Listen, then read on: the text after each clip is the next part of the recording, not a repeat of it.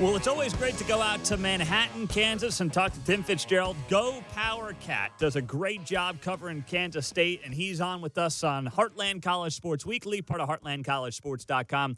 I'm Pete Mundo. And before we get to Tim, just a reminder, if you could, take a moment out, leave us a rating, review, subscribe, wherever you get your podcasts. And if you leave a rating and review on iTunes, we'll send you a free Heartland College Sports koozie.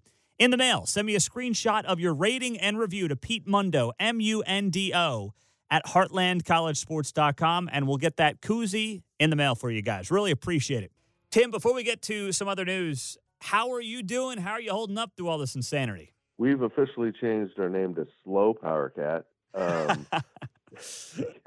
There's nothing going on. It's amazing, though, our content is tracking at the same pace it was a year ago. I mean, we're putting out the same amount of content. It's just wildly different type of content. A lot of it is what we call evergreen in our industry. It's, lists and things that you can run at any time, and you just kind of pull out all the stops right now and try to figure out how to keep information going on your website, because at the end of the day, that's what we do. And my guys have been fantastic. It's been incredible how they've cranked out content. And then we get the benefit of an assistant coach leaves, and another one's hired, a player leaves, and recruiting's going on still, which amazes me.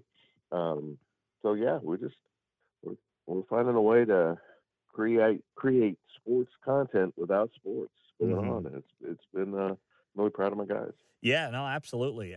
Tim, I want to talk actually and start there with the coaching hire. It's a few weeks old now, but we didn't get a chance to see what might be different in spring practice with now Joe Klanderman leading the defense with Scotty Hazelton going to Michigan State.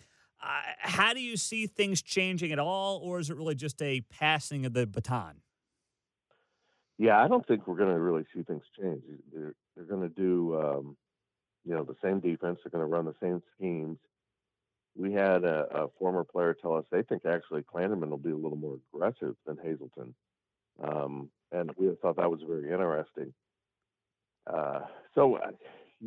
It's not like they have to put in a new defense. So there's a real benefit there. I really feel for any football program that's trying to put in a new system, be it offense, defense, or a new head coach overall, that lost their spring practice, because it puts them at a huge disadvantage. And absolutely.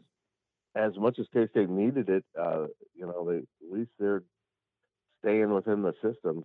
If we do have football season, I'm curious to see if the NCAA will do anything to add maybe some practices on the front end of fall drills to allow people a little bit more practice time to implement some of these systems that they didn't get to put in during the springtime. Yeah. Now, it's interesting, Tim, because you mentioned what we had talked about in the last couple of weeks on this show, which is like which teams of the Big 12 were most affected from the negative perspective without spring practice. And I had Baylor at the top of my list because of what you just mentioned, new head coach. I mean, Dave Aranda now has no chance to have a spring practice with his guys. And then I thought maybe Texas, because they had new coordinators on both sides of the ball. For K-State, it kind of feels like, yes, you've got new offensive linemen you got to work out and figure out, but you've got your head coach, you've got your quarterback, and you've got most of your staff back. So all in all, when you compare it to the other teams in the conference, maybe not being hit as hard by this. Yeah, you're exactly right. And being in the second year of the Kleiman era, you wanted that spring practice to kind of continue to build. But at least everyone will be on, for the most part, the same footing without spring practice. I think, there's a few schools out there who got in their spring practice. They do it really early and got it in, and they're at a big advantage. And yeah. I think the NCAA is going to have to address that in some way. If they do find a way to play football, even if it's without a crowd, I mean, how are you going to, kind of even that playing field with programs that did have a spring practice opposed to the ones who didn't? It's a big issue right now if you're a coach. Absolutely. Tim Fitzgerald, Go Power Cat, is joining us here on the show. Tim, when you look at that offensive line, I think the whole thing's got to be revamped, right? So How Yeah. confident are you that they will have an offensive line that can, hold its own next season when you have a senior quarterback, which is always a year when you want to think that you're going to have a good season? Yeah, I mean, they have one guy returning with playing experience, and Josh Rivas, and the rest will be new. I think they like the group they have. They went out and um, supplemented here and there. They wanted to find another tackle. I think they would still be open if someone popped up as a grad transfer. It's not like they missed spring practice, so that puts them on even footing. Um, so they do have to rebuild that offensive line, but we we also have to say that even though Kansas State had a really experienced O line last season, I don't think they acclimated to the Cordy Messingham offense quite the way you would want it to. It's a different blocking scheme and do different things, and I think these guys are kind of entrenched in how they did things, and they didn't quite pick it up at the level you would hope. I think that was part of the struggles of the offense was the offensive line really were being asked to do things that they hadn't been asked to do in terms of blocking schemes and a lot of cut blocking. And now they get to start from scratch and teach a bunch of guys to how to do it their way. And I think at the end of the day, that's going to be a big advantage for the K-State offense. Do you think, Tim, that, with the way last season went, exceeding expectations in many people's eyes, not sure about your eyes, but many people's eyes, are the expectations for the fan base going into this year potentially going to be too high? Yeah, I mean, when you win 8 games in your first season and you beat Oklahoma, it's kind of like the fans expect you to build off of that. And there's, while they have to rebuild that offensive line, there's other areas where they have to retool things, including running back. And, it's nice to have a senior quarterback, but he's got to have people around him. And on the defensive side, you're, just looking at holes here or there, and you've got to, bolster that defensive line. So, can you match that 8 wins? I don't know. I mean, if you go 7-5 next season, do people view it as a step back? It was a really impressive first season for this coaching staff, and now you have to live up to the expectations you've created. Absolutely. Tim Fitzgerald, Go Power Cat, is joining us here on Heartland College Sports Weekly, part of heartlandcollegesports.com. I'm Pete Mundo. Tim, I want to go off the beaten path for a little bit here. Just look at the Big 12 as a whole. I mean, Oklahoma continues to win this conference, dominate this conference. But if you're looking around the conference, early 2020 projections, who do you think has the best odds to upend the Sooners at the top of the food chain?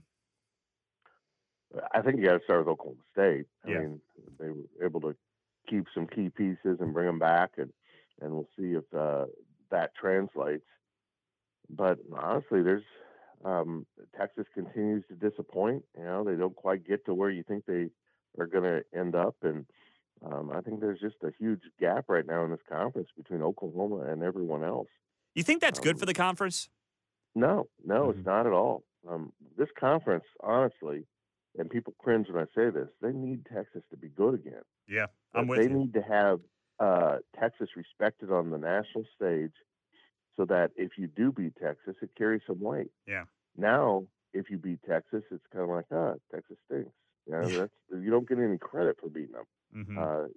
They never seem to get over the hump. So it's kind of uh, a two-way road there. You need them to beat a lot of people so that if you do beat them, it counts I instead of Tim, I have I don't said know what. that for I am on board with you, and every fan base in the Big 12 should want Oklahoma and Texas to win every game except for when they play you, right? I mean, that's what you should Right, want. right. You need value in being able to climb the ladder and beat them. It's nice to climb over Texas, but then everyone just looks down on your conference. Hmm. And until we get to a playoff system in which your champion automatically gets in, which hopefully we're getting closer and closer to that, the Big 12's in peril of not being able to get their champion in if it's not Oklahoma. Yeah. I mean, if Kansas State um, climbs up there and wins the championship, uh, as with one loss, is the committee going to go, Big 12's down if someone like Kansas State won, Yeah. and just devalue the title? And that's kind of the catch 22. It's what I absolutely despise about this system right now is you still have too many humans in there with really, really strong biases about who should be in this playoff. If you're not a name, you don't belong. And that's what I thought we were trying to get away from. Yeah, that's a great point. Tim Fitzgerald, Go Power Cat, is our guest here on the show. So then, Tim, I mean, you want to see the 8-team playoff, Power Five's automatic bid, and then 3 at large, or what would be your ideal college football playoff system? Yeah, I mean, 3 at large with one of them, set aside for, the non-Power Five champion if they meet certain criteria, which be rankings and that type of thing. You can't automatically give one of the spots away, and you get in a year where all the non-Power Five champions have 2 losses, and a team really not worthy gets in. So, but yeah, I think you just set aside and let the champions in, and then the committee can pick the at-large or decide if the group of 6 gets a team in and go from there. Give everyone a shot. Add one more home game to the top 4 seeds and play some more football. I mean, they've talked about maybe backing the season up to 11 games, and I'm like, come on, you're adding games during the between semesters time. I think the players would want to have one extra game, and you're only talking about an extra game for a handful of teams. So let's do it. Tim Fitzgerald is our guest. Tim, let's tie it all back together here with the coronavirus conversation and the fact that, I am very optimistic that there will be sports in the fall and things will be relatively normal by then. If it weren't, though, if we were in a situation where, we had to play these games without fans or with limited fans, I mean, I just think about the Big 12 communities like Manhattan, where so much of the revenues are made off of those 6 home game weekends. How devastating would that be? It'd be horrible. I'm a member of the small business community here in Manhattan, and those are my friends. Those are my people. The bar owners, the restaurant owners. A good buddy of mine owns a Western wear store in downtown. They're not going to survive. A lot of these places will not survive not having a full-fledged football season. And I don't know if they'll survive what we're going through now. Yeah. Because unlike a lot of communities, I've heard stories about a restaurant here and there that's incredibly popular that's doing really well with carryout. We're lacking 24,000 students that should be on campus right now. So it really is a downturn in business. Setting aside the fact people can't go to your restaurant, there's not people to get the carryout. We've lost a good 20, 25% of our community right now. Maybe more than that if I do the math. I can't do math right now. The town's in that strange period where you enjoy a summer and get a couple weeks there between classes and no summer school when it's really nice and slow. But it's tough on business, and now we're in a prolonged period of that. And honestly, I worry about actual institutions. There's a lot of universities that are in financial trouble, including Kansas State. And if we don't get the students back on campus, paying for class and paying for all the things they pay for, there's going to be institutions that collapse under the financial weight of having to not have students on campus. This is really a disaster for this country, and I hope we can get on the other side of it real quick. And we are all on the same page there, hoping to dig out of it. And Tim Fitzgerald, Go Power Cat. Tim, I hope the next time we're talking, and whenever it is, a few weeks from now, we are having a much different conversation, getting excited for Big 12 Media Days, and things are hopefully back to normal. But always great to have you on, man. I appreciate it. Thank you, partner. It's good to talk to you.